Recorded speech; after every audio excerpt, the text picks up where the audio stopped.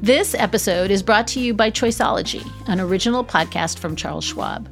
Hosted by Katie Milkman, an award-winning behavioral scientist and author of the best-selling book, How to Change, Choiceology is a show about the psychology and economics behind our decisions. Hear true stories from Nobel laureates, authors, athletes, and everyday people about why we do the things we do. Listen to Choiceology at schwab.com/podcast or wherever you listen. The following podcast contains explicit language. Black women are the canaries in the coal mine. Once you begin permitting law enforcement to invade the hospital where women are being treated, invade the privacy of families' lives, and to then have precedent before courts with doing so, then everybody becomes vulnerable to it. It's not just Black women, and that's the story that's being played out now.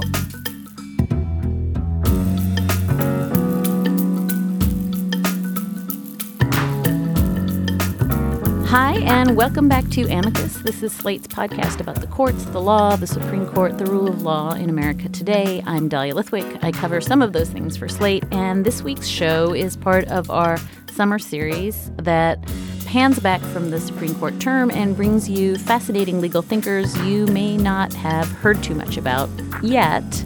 This week, we wanted to talk a little bit more about race, which has pretty quickly emerged in the last few days as the defining issue in the 2020 election. This has been, one might suggest, the defining issue in every presidential election. It's just that we don't always say the quiet parts out loud. In addition to the president's recent tweets suggesting that women of color go back to where they came from, this past weekend saw the president attack Representative Elijah Cummings in what can, I think, only be described as the most starkly racist terms. The past week also saw the Supreme Court, by a 5-4 vote, lift an injunction allowing the president to start work on his signature campaign promise, a wall at the southern border. And amid all this cacophonous noise and the insults, there also lurks a fight about gender as well, with the president now swept into more scandals involving women, including accusations from E. Jean Carroll, the fall of Jeffrey Epstein, new reporting around Alan Dershowitz. It hardly seems an understatement to say that race and gender will be the fault line along which this country tears itself apart before the 2020 election. And to talk about all that, I reached out to Michelle Goodwin. She is a chancellor's professor of law at the University of California, Irvine, with appointments at, wait for it, the School of Law, Program in Public Health, Department of Criminology, Law and Society, the Department of Gender and Sexuality Studies, and the Center for Psychology and Law. That gives you a sense of how capacious Michelle's intellectual reach is. She's also founder and director of the Center for Biotechnology and Global Health Policy at UC Irvine School of Law and its internationally acclaimed Reproductive Justice Initiative. She serves on the executive committee and national board of the ACLU, and her editorials appear in the LA Times, New York Times, Huffington Post, and myriad other places. Michelle, with that as a very long wind-up, welcome to Amicus. Well, thank you so much, Dahlia. Michelle, let's start where I just started, if that's okay, talking about race. 2 weeks ago, Donald Trump told 4 women of color, the so-called Squad, all of whom are U.S. citizens, to go back to their countries of origin. This past weekend, he attacked Representative Cummings, claiming that he was somehow corrupt and calling for an investigation. But he went further, calling Maryland's 7th District a, quote, disgusting rat and rodent-infested mess, saying that no human being wanted to live there. I don't even know what my question is, Michelle, but I cannot quite believe we're talking about race in terms of, rat-infested vermin. This is not... right. Well, I'm glad we started there. What this administration brings forth is an opportunity for us to look at a tumor that has long festered within our nation. We've pretended that it's not there. We have softened the fight against recognizing it through civil rights legislation, which has been great, the Civil Rights Act, Voting Rights Act. But those very important pieces of legislation really papered over something that we've never fully addressed and dealt with.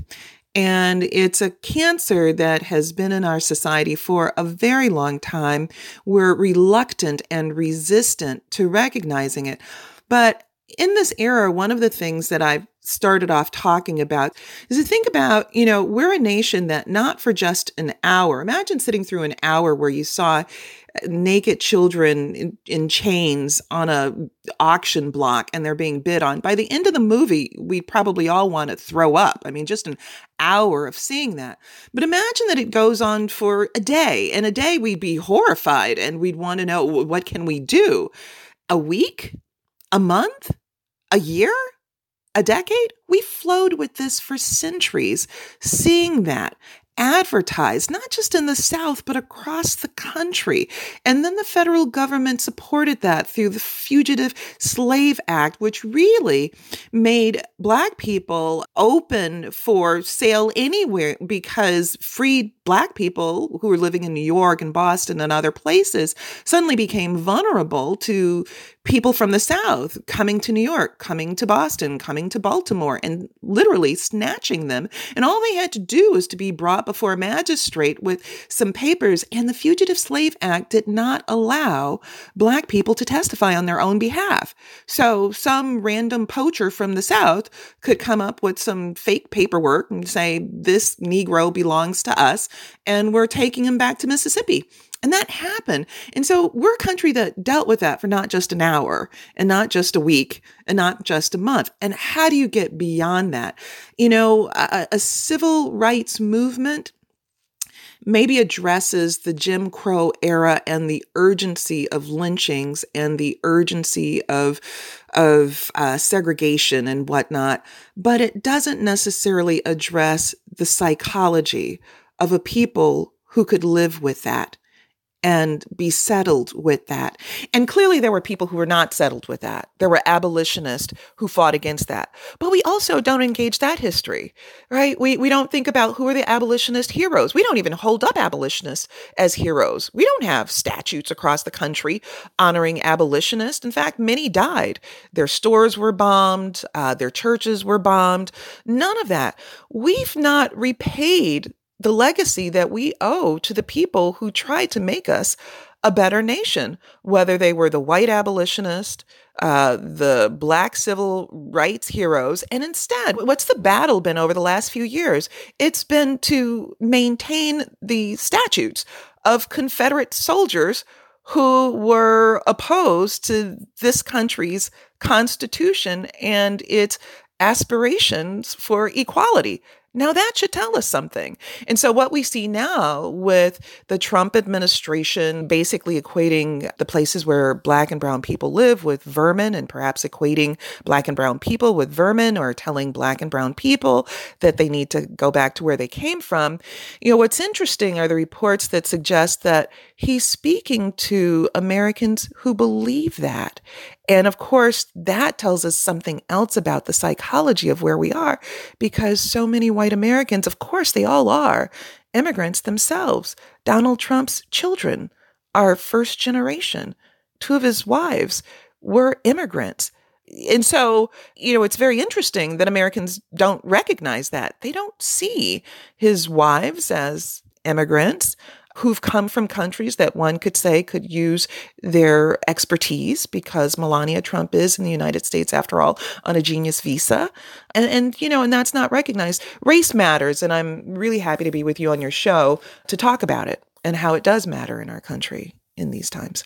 So, Michelle, I'm going to tell you a statistic that I used to offer my children. When Donald Trump came down the escalator at Trump Tower and called all Mexicans rapists to launch his 2016 presidential bid, the number I used to my children at the time, who were quite scared and anxious for all the reasons that you're describing, I said 0.87%. That literally was the number. I said 0.87% is the number of Americans who think in these terms. And I look back, by the way, I would adjust that number up as his, I was like, okay, maybe 2.4, maybe, and by the election, I was like, I was completely wrong. But I bet you never told your friends and family that 0.87% of Americans were just... No. Well, because...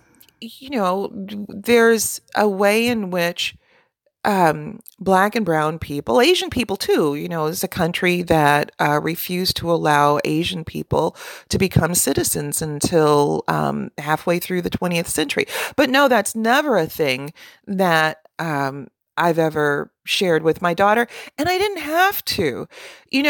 When I think about what children of color go through in terms of coming up in the United States, there is a double way in which they have to approach life. My daughter shouldn't have to be afraid of police. There was nothing about the neighborhoods that she lived in or any of that should have warranted that. And yet my daughter's first articulation about fear of the police to me out of nowhere was when she was 3 years old. It was chilling, actually, for my daughter in the backseat of our car. I'll never forget the day speaking about police brutality. And it was very interesting because it was only a year after that in driving from Kentucky to Wisconsin, that we were pulled over between Illinois and Wisconsin. And I had a friend in a car, a very close friend who's a white psychologist, and her seat was completely leaned back. So one could only see me driving, maybe my daughter propped up in a car seat. And an unmarked car that could have been a taxi or it could have been an unmarked police car, I wasn't quite sure, had been following me for miles. And I'll make this story short, but eventually it put a white light on me, not a red and blues, because there weren't red and blues, but a white light. And I was terrified and I pulled over. And here is the terror. Just within that time, there had been a young Black girl who had been killed by police at a gas station in LA. In New York, there was someone who had been killed holding up his keys. And I thought, well, if this is an officer and I don't pull over, I don't want my car being shot into, and it's my daughter. I don't know why I'm being stopped at all, but I pulled over and I asked the gentleman to tell me why he pulled me over and if he's a police officer, and if he's not a police officer, that I would drive off. And at that time, he pulled out his baton and began beating on my car saying, "Nigger, I'm a police officer. Nigger, I'm a police officer." At which time my friend woke up and screamed, "Drive off." But I couldn't drive off. Her sense as a white woman in the car was, drive off. This is a lunatic. My sense is that if I drive off, this guy may shoot in the car and kill my daughter. Fortunately, I had a cell phone on me. This was 20 years ago. I called the police. It turned out he was a police officer. And they knew that he had followed me for over 30 miles because he had just been harassing another group of people of color some 30 miles before. These are the kinds of things that Black people experience. I shouldn't. My daughter should not have been terrified that night at 4 years old with someone beating on the car like that in the middle of the night for no reason, who was an officer. But that's my reality. And it's also why I can then relate to the stories of others that we might dismiss and say, well, that's because they're poor and they must have been doing something wrong. I was driving a Volvo that night at speed limit. So go figure. So, wow. Okay. Well, so the different stories, right? The different stories. Yep. I mean, sometimes we don't even have to tell our kids the different stories, but we do have to find a way to help our kids. In my case, help my students too, but help our kids understand and navigate. And this is where I think it is so important to think about the history, the legacy, the amazing work that's been overlooked of older Black Americans, many of whom have now passed on. Because when I think about my grandparents and their legacy, I mean, these are the people who were not enslaved themselves. Their parents were just a foot out of it. But these were the people who, living through the promise of the United States to be a better nation, post-slavery, Reconstruction, but experienced Jim Crow, horrific lynchings. My maternal grandmother was born in Mississippi. She had a brother who had to escape Mississippi after a lynching, being cut down and put in a trunk of the car and driven north. But these are the people who held the promise of what the United States could be. They get no credit for that. These people who really fought to make the 14th Amendment come alive. The 14th Amendment is what gives us equality under law for all of us, equal opportunity and due process. these are the people who really made that real. And we see it manifest now with regard to disability rights, with regard to LGBTQ rights, with regard to women's rights. But that wasn't real before them. And you think these are the people whose houses were bombed, their churches were bombed. These are the people who put up all of the equity to fight that litigation. When you think about Brown v. Board of Education in these cases, many people don't think about, well, how is that funded? There was no Bill Gates writing checks in the 1940s and 50s so that we could have this litigation that would bring about desegregation in schools, in housing, in parks, and so forth. The people who funded that were poor Black farmers, teachers, housekeepers, maids. We have no idea. That history is all but forgotten. Nobody talks about it. They sacrificed everything for the promise of the United States living up to its ideals in its Constitution. And imagine if we only spent more time thinking about what it must have taken to have that kind of commitment to the promise of this country, that kind of steadfastness and perseverance, a kind of love for a country. Because when I think about my grandparents in that way, and I kid you not, I never once heard from them the kind of hateful vile that I've heard coming from this administration about white people. I never so much as heard my grandmother reference the hatefulness about the people of Mississippi who were involved in so much of the worst of what we've seen. It was all really, how do you move forward and how do you do that in the right ways? So I actually wanted to focus on that for 1 second, Michelle, because one of the really interesting, for me, the sort of mental feat of Donald Trump going after Elijah Cummings and going after this actually thriving Black community, as people like Nate Silver quickly pointed out, Cummings District actually has above average college education rates, home prices, a really highly functioning working class and middle class. It's actually the second wealthiest majority Black district in the entire country with a $58,000 median household income. This is not, in fact, an infested district. This is a booming district that houses some of the greatest universities and other employers in the country. One of the things that is interesting to me is he ran explicitly, right? In 2016 at a campaign rally, he thought he was winning African-American voters by painting their neighborhoods as these hellscapes. And he's shouting at this crowd, you're living in poverty and your schools are no good and you have no jobs. And then he literally says, what the hell do you have to lose? And it's such a weird posture to say every one of you is suffering. I mean, it's exactly the opposite of, in fact, what's happening in Representative Cummings' district. And I wonder why.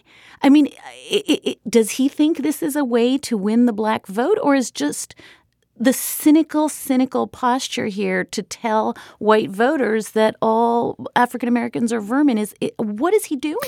Well, it's a great question, and I think it could only be answered with nuance because it's complicated, because it speaks to many things. The first thing is to understand that this is an old playbook. And so if we go back to where I started, what do you have to tell yourself in order to see a child bid on day in and day out in posters papering neighborhoods and in newspapers, slaves for sales, mulattas for sale? How do people become mulattas?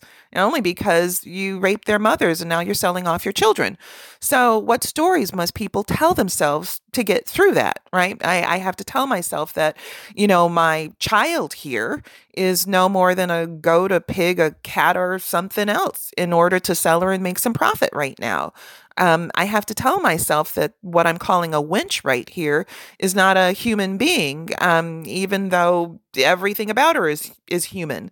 And so what stories must we tell ourselves today in order to justify the positions that we have, in order to justify privilege that we have, in order to situate our privilege, right? What stories must we tell in order to say, well, this is why my school where my child attends must stay white?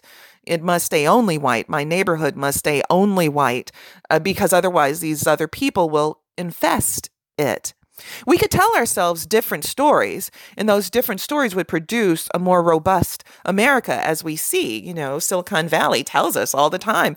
Diversity, certainly helps Silicon Valley. The people who are doing well there, people are coming from all around the world, investing in their knowledge and sharing knowledge and so forth. And so one part of this is the lie that we must tell ourselves in order to keep the United States as it is, to keep privilege as it is, to keep a distorted story about who are the people who have benefited from a welfare state. In the United States, that picture gets painted as black and brown, but as Dr. King said, and those orations are worth looking at, when white immigrants were coming to the United States in the 20th century and parts of the 19th century, they were given acres and acres of land. Who populated the Midwest? All that open territory?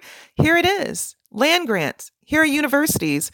Here are high schools. All of that, right? We don't talk about that. So, this story about who's vermin and how we have to keep the playbook going, it keeps us from being educated. It keeps us from, seeing who has privilege. It keeps us from really thinking about entitlement. It keeps us from seeing, who's benefited from the largesse of the United States and who's been subsidized in the United States. It's convenient to tell the story that it's black and brown people who've been subsidized and who ruin an economy. This is what Ronald Reagan did. I mean, let's take a moment to think about Reagan, a governor of California, of all places, to launch a presidential campaign. You might think, well, launch it in California. You might think, well, launch it in the Midwest. You might think, launch it on the East Coast. But what do you think? Launch it from Philadelphia, Mississippi? Who would do that? And what is Philadelphia, Mississippi known for, except the horrific murders of 3 young civil rights leaders, 3 young people, Goodman, Cheney, and Schwerner, who had gone to Mississippi to register black people to vote. It's the only thing that Philadelphia, Mississippi had been known for, and their brutal murders. And it's from that campaign that Ronald Reagan, who's now seen as a warrior Republican compared to, the stands that are now taken amongst Republicans, but it was from there that he launches this narrative about the welfare queen. Right. And it's convenient, and people latch on to it. Our nation's economy is suffering because black women are on welfare, even though more white women receive assistance than black women do, and so forth. But anyway, so this story about the vermin and who's rat infested and where are the rats infested and all of that, is part of a very old playbook. But I would say this as well. It is also worth noting the fact that black people have suffered and that unemployment has been unequal and housing has been unequal, and that must be addressed too. And the last thing that I must chuckle about is that, look, the New York Times has been running stories about the rat infestations of Manhattan and Brooklyn and whatnot. So, again, we have to keep our eyes open because this very notion of, rat infestation, please, in New York, there are millions of dollars being spent in the wealthiest neighborhoods in the nation to figure out how to keep the rats down. Because of the way in which people live and the way they put out their trash in wealthy Manhattan and wealthy Brooklyn. So, as the old folks say, keep your eyes on the prize and maybe keep your eyes open. Right. And the Manhattan rats, you could saddle those up and, they're big old rats. They so are. Yes, they're carrying pizzas to their parties, right?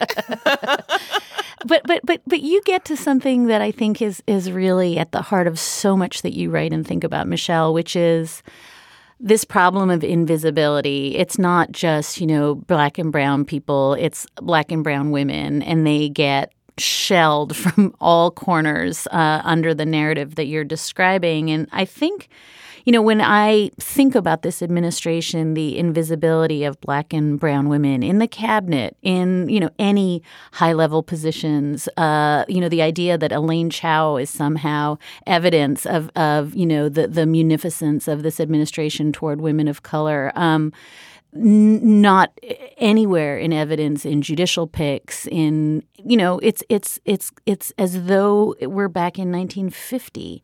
And you Yes. write and think about brown and black women's bodies all the time. And I wonder if maybe you can talk a little bit. This is something that, more than anything else, it seems to me, whether it's, what you've worked on in terms of women in mass incarceration, reproductive rights, the criminalization of pregnancy, the ease with which we slide from talking about black and brown bodies to even lower when we talk about women.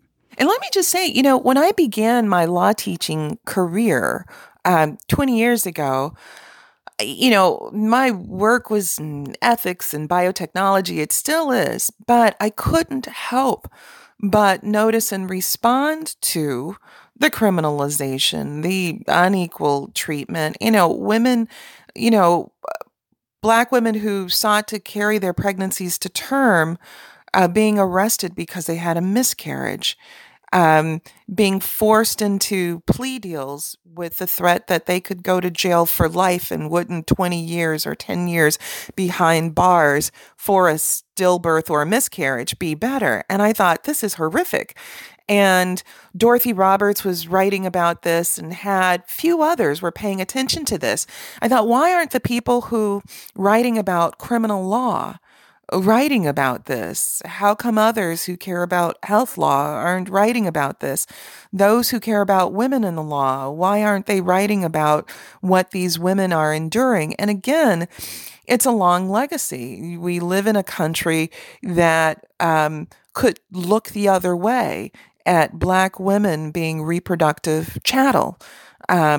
Physical, sexual, and then reproductive chattel, and that did so for centuries and has overlooked the contributions of these women in myriad, ways.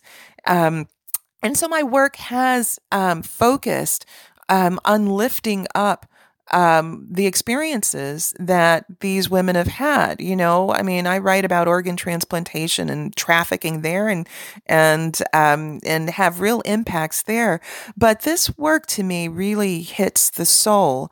One can only weep at the images of the police mugshots of Black women who've had their kids taken away from them because they went on a job interview and left their kid with a cell phone in a park to call them if anything happened. Or a mother who was homeless, who did a job interview and left her kids in the car while she did the interview. And the mugshot afterwards, what you see are women who are trapped. You see a society that constantly shifts what the foundational line is. It used to be fine that kids could be in parks and climb trees without cell phones. I did that when I was a kid. I loved going to the park and climbing a tree. I didn't need a cell phone. Today with Black mothers, some, if their kids are in parks and they're 9 and 10 and 11 years old and the mothers are not there, this could lead to police being called on them and the mothers being tossed in jail. If you're wealthy and you live in a wealthy neighborhood, you don't have to worry about that. Although I will say this, and it's a point that I've been making in my writing for a very long time, and that is Black women are the canaries in the coal mine. Once you begin permitting law enforcement to invade, whether it's the hospital where women are being treated, invade the privacy of families' lives, and to then have precedent before courts with doing so, then everybody becomes vulnerable to it. It's not just Black women, and that's the story that's being played out now. If, in fact, there had been closer attention to the experiences of Black women in the 1980s and 90s during the United States crack scare, where Black women were called crack moms and their babies were called crack babies. And in the New York Times, Washington Post, and even Rolling Stone, there was so much mishandling by journalists of these stories of people's lives. The children were called defective. There were so many inaccuracies that were reported. But if during that period of time there was greater attention to the kinds of dangerous legal happenings taking place, to the abuse of prosecutorial discretion, to the abusive ways in which these women were being dragged out of hospitals in chains and shackles, literally after giving birth in bloodied gowns or giving birth in prison toilets and on concrete floors. If we were a nation that cared enough to look at the experiences of Black and brown women and to see that as inhumane, I don't think we would be going through what we are now that white women are now facing, right? And this is with the attacks on abortion rights and reproductive health care more broadly. Black women were the canaries in the coal mine. The precedent was being wrought out on them. And whether this was part of the Christian right being involved in this or just simply the way in which our nation has sometimes shown such hatred against Black women is a myriad. It's a blurred story there. For multiple reasons, these things perhaps were being justified. But now these are the concerns of white women.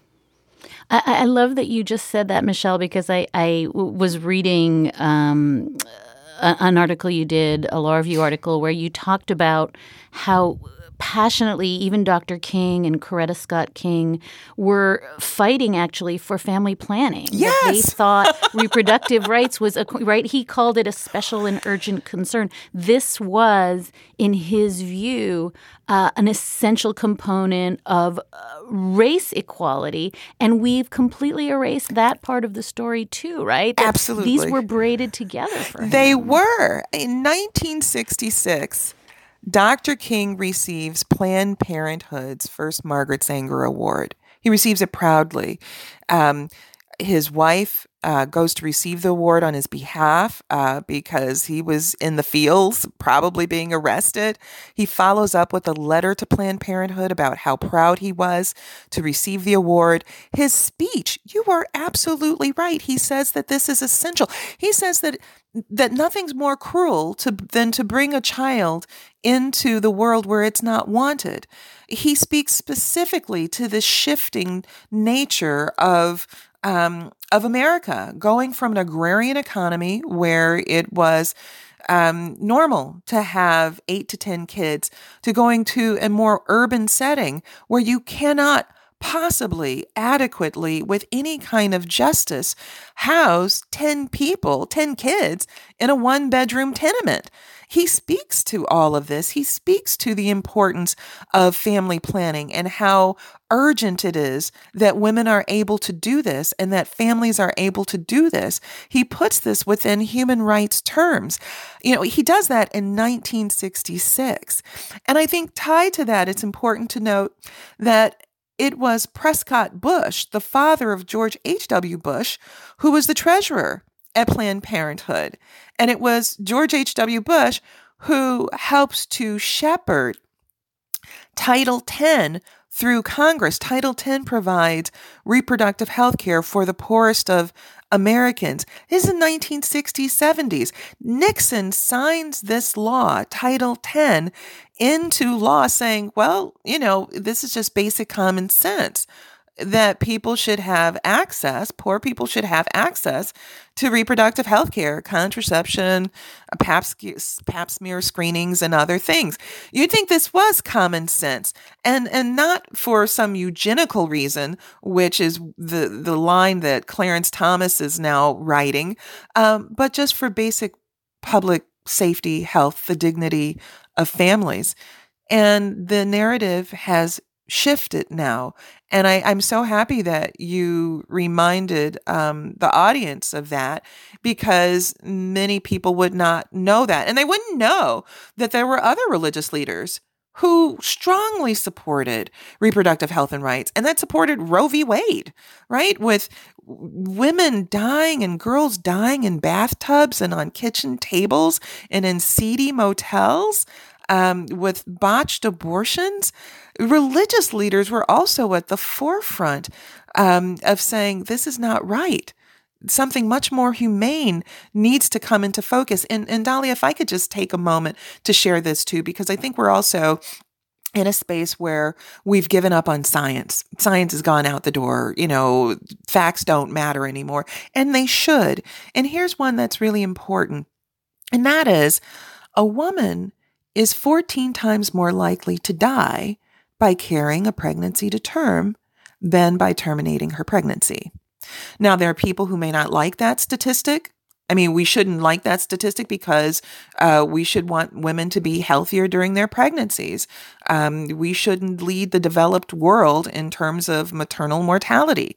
The United States ranks 50th in the world in terms of maternal mortality. Texas is considered the deadliest place in the developed world for a woman to give birth. It's safer to give birth in Bosnia and Saudi Arabia than it is in the United States. But that all aside, terminating a pregnancy is one of the safest things that a woman can do to actually save her life. Now, I'm a mother. I love my daughter. I enjoy my time with my daughter very, very much. But we've made it as if it's a loony thing for a woman to think about terminating her pregnancy. Now, imagine if there were another medical condition where we knew that a person was 14 times more likely to die by carrying out their vision in a certain protocol, and 14 times unlikely to die by doing the other. We'd say strongly consider the other where you're going to live. Please do so. And we'd look at the economics of it and we'd say, wow, well, if you do the safer one, that's going to cost us only a few $100s. If you do the riskier one, that's going to cost us tens of thousands of dollars. And you may not even want to do the risky one. And here's what we have is a government that forces, it's like it's forcing women, pressuring women, do the risky one. Do the one where we know you're 14 times more likely to die. And why? Because male legislators deem it so? I mean, there's more of a conversation that we could have on that, but I do think that it's important to touch on the empirics of that space. We know you value the journalism we do here at Slate, and now more than ever, this work needs your support. The very best way to support our work is via our membership program, Slate Plus. And with a Slate Plus membership, you can enjoy this and all of Slate's podcasts ad-free. Plus, you'll have access to exclusive bonus content from some of your very favorite Slate shows. There's a free trial to be found at slateplus.com/amicus. Let's return now to our conversation with Michelle Goodwin. She's the Chancellor's Professor of Law at UC Irvine School of Law, and we are talking about race, gender, and the Constitution. This year when Alabama and Georgia and Ohio passed these incredibly draconian new abortion laws, what falls away if you watch the legislative debates is the tissue-thin analysis we'd been hearing for decades that, we just want women to make better choices. We want to protect them, right? If we have admitting privileges rules, if we have wider corridors in clinics, then they'll make better choices. And, right, this is Justice Kennedy saying, if the cabinets are 10 inches higher off the floor, women will be smarter about their choices. They just need to see the seventh ultrasound and then they'll understand. And what you've argued in your writing, but you're saying right now that I think is just urgently important, is that when the states actually turn on women and say, no, actually now, Texas says, we are going to punish you because you're bad, not because we want you to make good choices, but because you're bad. And what you have just said, and I think it's so important, that tiny pivot that we all missed is not the case if you were a brown and black woman, because you were always being legislated as though you were bad. And the very framing that the Supreme Court has fallen in love with, which is, right, and again, this is Justice Kennedy, no, we're not saying women are bad, we're just saying they make bad choices, was never actually the framing for women of color, right? That's absolutely right. The difference between having absolutely no choice and a little bit of choice, but, the foundation as being one of infested, incapable, unseeming, unable to think with clarity about their futures. The reality is that with brown and black women, they've been denied the opportunity to frame their futures. It's been the policing of their futures for centuries in. And yes, there would be listeners that would say, well, clearly that's changed. There is no more slavery. Jim Crow is over. But, there's spoilage in the soil. And that spoilage in the soil then rears its head in a variety of ways. And that spoilage in the soil can rear its head legislatively. If you look at who comprises the Southern legislatures, they're predominantly male and they're predominantly white. And these are the legislatures that are making decisions about women's lives. Those who are appointed or elected to the courts resemble that as well. That's important to know so that when these cases go before judges, who are the judges that are listening to the stories of these women, if the cases get that far? Because, in fact, in the criminalization, which we've talked about, there's a lot of plea dealing that goes on. And so these are layered systems. It's a seductive thought that these are women who are acting with just pure old autonomy and whatnot. If only it could be so. The legislative process in this space has really shackled women in a number of ways.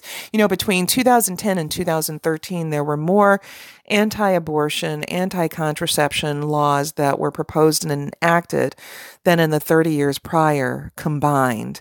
And I think that that's really important for us to pay attention to as well. And that is that this isn't just something that's old. It's actually something that has been revamped.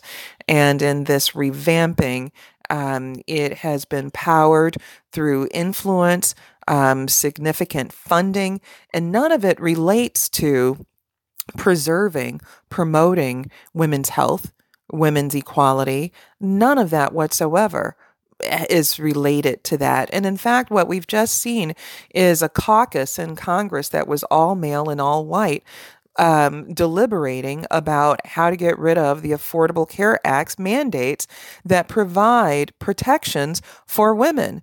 With commentary coming from this caucus about, well, I don't get breast cancer. Why should I be paying for, mammograms and whatnot? That's not a reflection of a care about women. That's not a reflection about a care about women's health in this country.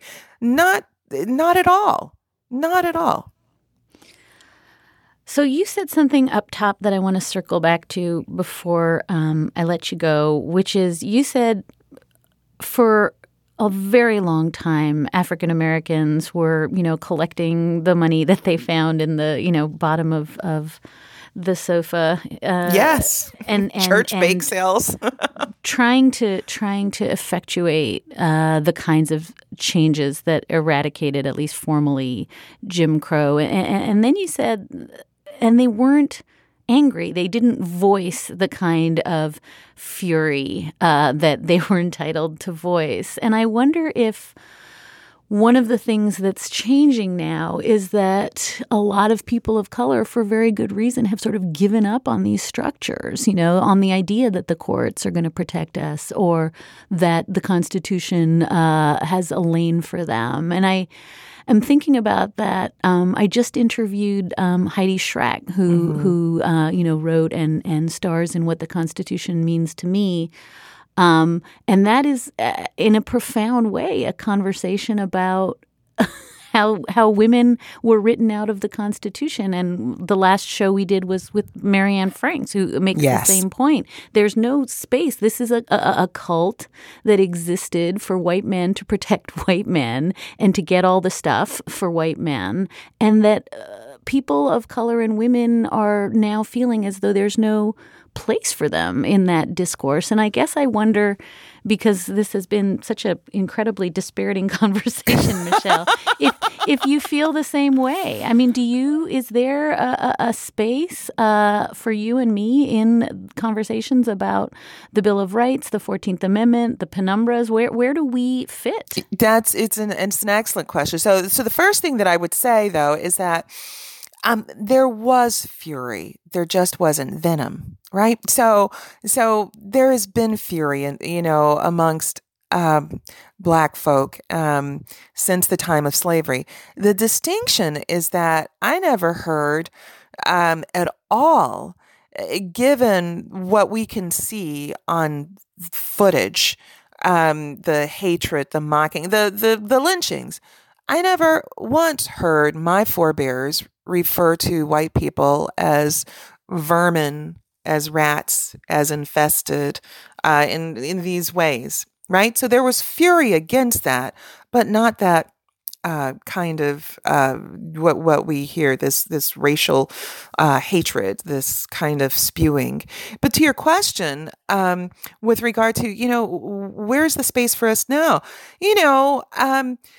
Professor Franks is so right. The founding of this country, it was about a new day, right? A new Bill of Rights about equality.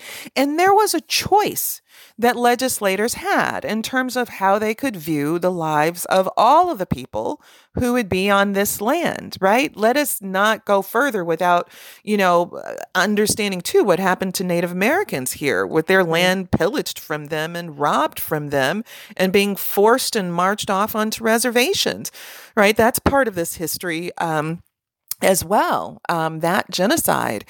And legislators and courts, they decided a different day. They decided to adopt coverture laws that would render women to be the property of their husbands. They adopted laws that said it was perfectly permissible for husbands to rape their wives. They adopted laws that said it was perfectly permissible for husbands to beat their wives. In fact, the rule of thumb comes from the rule that, a husband could beat a wife as much as he wanted so long as the rod or piece of metal that he used was no, wider than his thumb. These were the choices that they made. And when you look at then the court decisions along the way, you don't see women saying, well, my future, I see it as just being in the home locked down with my kids and my husband, right? But you see courts actually saying that. And I think that's a really important point, because the narrative is this is what women wanted. But no, if you actually read the cases involving women trying to become lawyers, right? They want to practice with their husband and whatnot, women wanting to own their own bar or work in their bar after hours and whatnot. You see the court saying, well, no, you're delicate. You lack reason. You're supposed to be in the home taking care of your kids. And so what does the future hold for us now? We've chipped away at a lot of that. And so now we do see women in positions of leadership, although we still see great and chilling racial disparities in that. I think that it's incumbent upon us to set the course for a better America. We owe that to our forebears. I owe that to the legacy of my forebears. When I think about just the sacrifices that were made by them, imagine being so intelligent and being so committed and so caring and being in a space of such ignorance.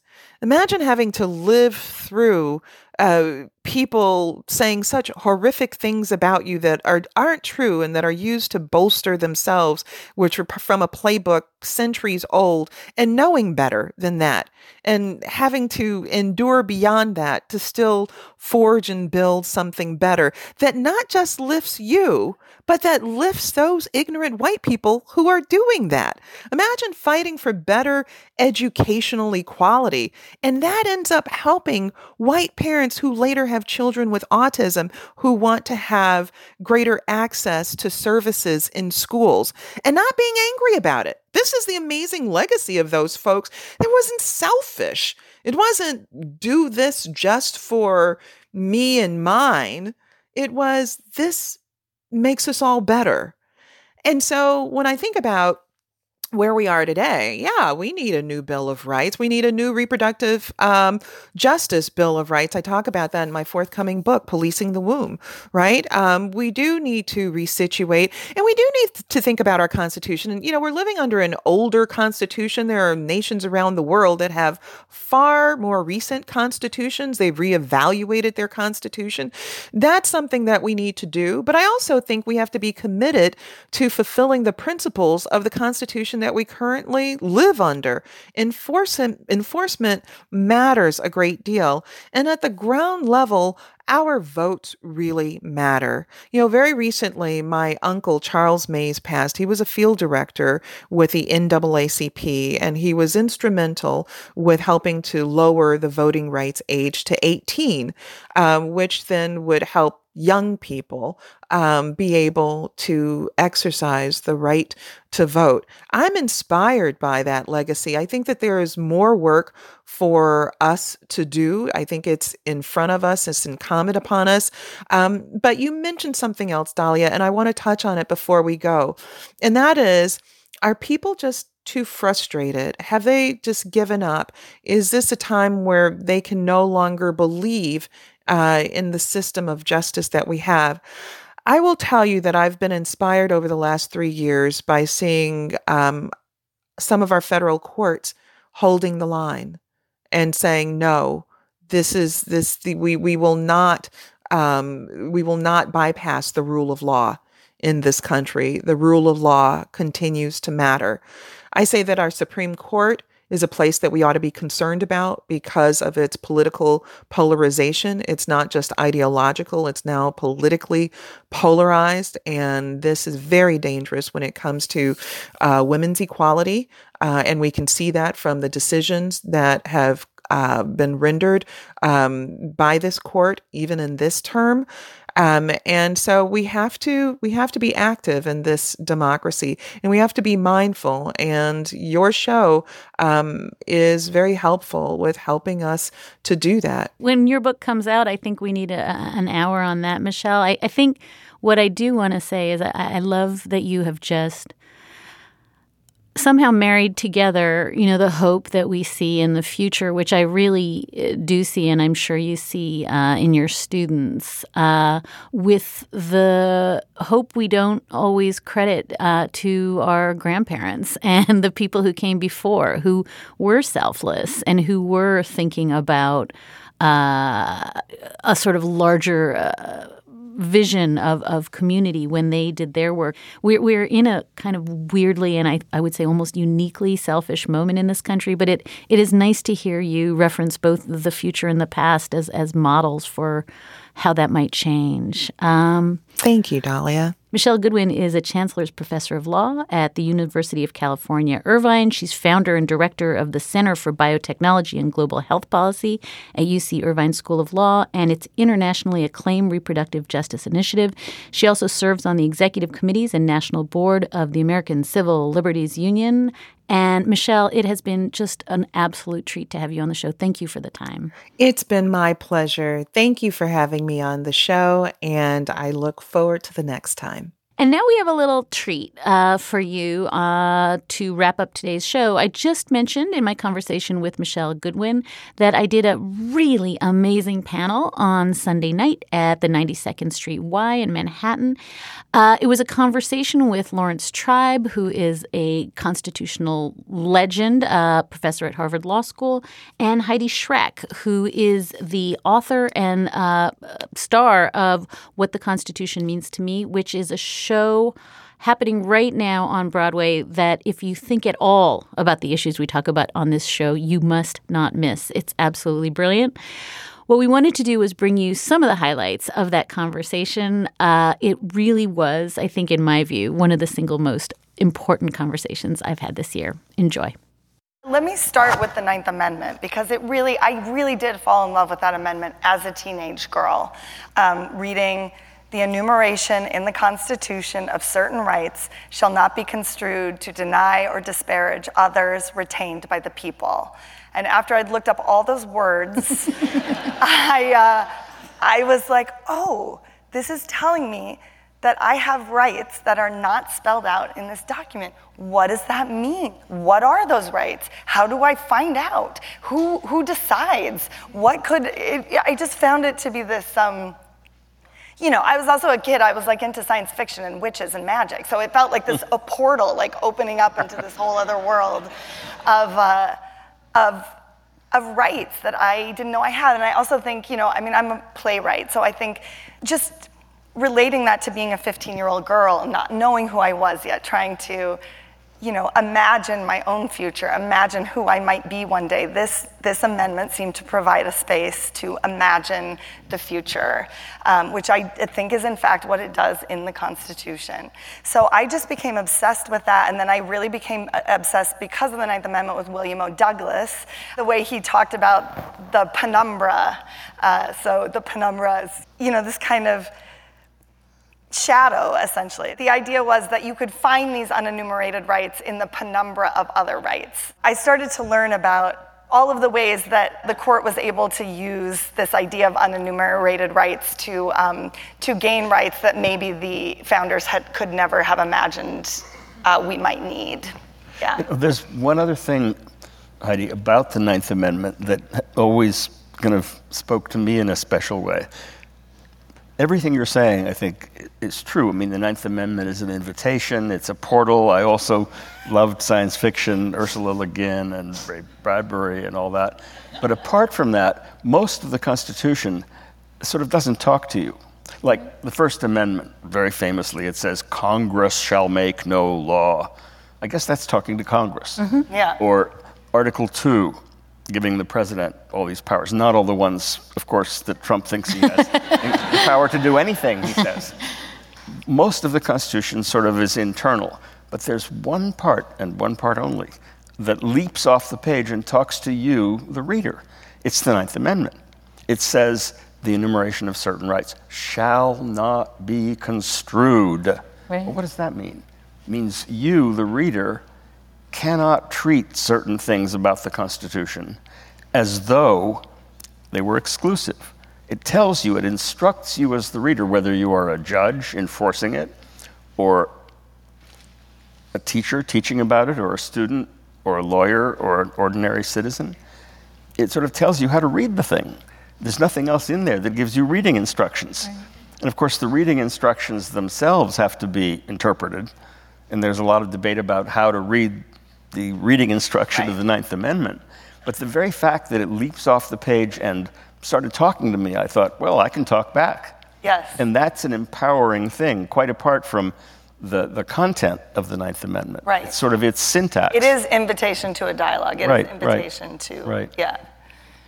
I've sat through, I don't know how many Judiciary Committee hearings for justices, and I find that when we get to the moment where they say, what does a judge do? And they start doing the strict construction, Ouija board, we talk to the framers, and that's what we do. What would James Madison do? Wait. And I find that so trivial. Right. And it seems as though one of the things that you're both talking about now is trying to make that complicated, because it is complicated, right? Right. I mean, it's the idea that you could either engage in kind of mental dialogue with James Madison. I mean, all of that is... That's also science fiction. Yeah, science fiction. Even Alito made fun of Scalia about that in one case that involved violent video games. Yes. And Alito asked the lawyer, he said, I think what Justice Scalia wants to know is what would James Madison have thought of violent video games? Yeah. But of course, not even Scalia was interested in channeling what Madison would have thought. He was talking, to be fair, about the original meaning of these words. The trouble is, they had numerous original meanings. Right. They meant different things to different people, different framers, different ratifiers. They meant things to their proponents and things to their opponents. What they mean today is the issue. And I think the wonderful thing about Heidi's play is she makes it clear that that's the issue that everyone is grappling with. So that whether you are a so-called originalist or not, the questions are still deep ones. I think both of you actually reject kind of the idea of hagiography or passivity. Yes. I think that the whole Mueller will save us, RBG will save us, whoever the person, AOC will save us. I think both of you are actually living refutation of the idea that some other person will save us. Each of you do it on Twitter more than anyone I know. But Heidi does it in the play. I mean, she's handing out constitutions. And I wonder if you could talk a little bit about, are people understanding the thing that you're saying, which is stop putting all your faith in a court or a constitution or a figure and put faith in yourself? Are we too far gone to understand that? What I'm getting the sense of is that there are tremendous amounts of people who are ready to engage and try to make this country a better, more humane place. And there are a lot of young people who are incredibly engaged and know much more than I did at their age about what we need to do. Well, my main way of encountering people generally is through Twitter. I mean, I get every imaginable kind of feedback, lots of hate mail, lots of violent, nasty, obscene stuff. But on the whole, people indicating that they're made more hopeful by the fact that there aren't any absolute clear answers, that it's a struggle, that they are part of the struggle, and that it's an interactive process. I mean, I may be fooling myself, but I get the sense that it makes a difference and that people out there are excited and are excited to be engaged in a process whose endpoint is unknown, but it depends on us. I also think the problem with the reverence for the document is like, I think many of us grew up revering it and then never really read it or knew what's in it. So you think like, oh, it's this perfect document that will keep us all safe and make sure everything's okay and I don't have to do anything. Right. That to me seems like the danger of revering it. One of the reasons we pass out the constitutions is to say, like, this is yours. You could change it if you want. I mean, the 27th Amendment got passed because some guy wrote a college paper about it and he got a C on it and then decided he was going to prove everybody wrong by getting it passed. I mean, you could, right? That's reductive, but but like... It's close to true, though. It's close to true. We are capable of shaping this document if we want to. We are capable of shaping this country if we want to. Right. And there is no there's no pope of the Constitution. There's no authoritative top dog that tells us what it means. The Supreme Court, as Justice Jackson once said, is not final because it's infallible. It's just treated as infallible because it's final. And it's not even all that final, because its decisions can be overturned by amendment. Dred Scott was overturned by the Civil War and by the Civil War amendments, and Plessy v. Ferguson was overturned by Brown v. Board, and hopefully Roe v. Wade won't be overturned, but that's pretty iffy. But the main point is it's something that we are sort of part of bringing to life all the time. And it's not as though there's some one authority that has the last word and then that's the end of it. One of the things I think both of you are trying to do in your relationship to the law and the Constitution is closer to maybe biblical prophecy. Nobody ever says, like, oh, that 2 Samuel, he saved us. What they say is that 2 Samuel stood there and hollered into the wind until people saved themselves. And I think that for me, it's a really useful model for all the reasons you've just described of why this work that you are both doing of telling people you're the boss of the Constitution, you're the boss of being morally and ethically serious in this moment. That is truly, I think, the most significant and compelling work. And I think, looking at it, an audience with some little people in it, I think it is what, if something is going to get us out the other end, it's that. So please join me in thanking Larry and Heidi.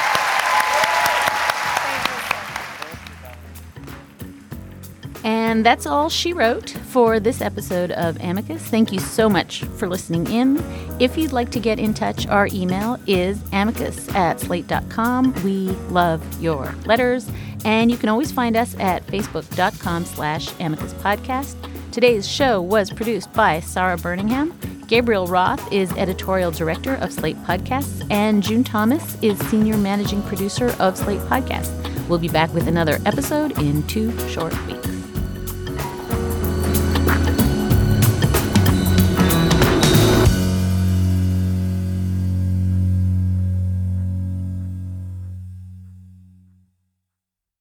This is the story of the one. As head of maintenance at a concert hall, he knows the show must always go on. That's why he works behind the scenes, ensuring every light is working, the HVAC is humming, and his facility shines. With Grainger's supplies and solutions for every challenge he faces, plus 24/7 customer support, his venue never misses a beat.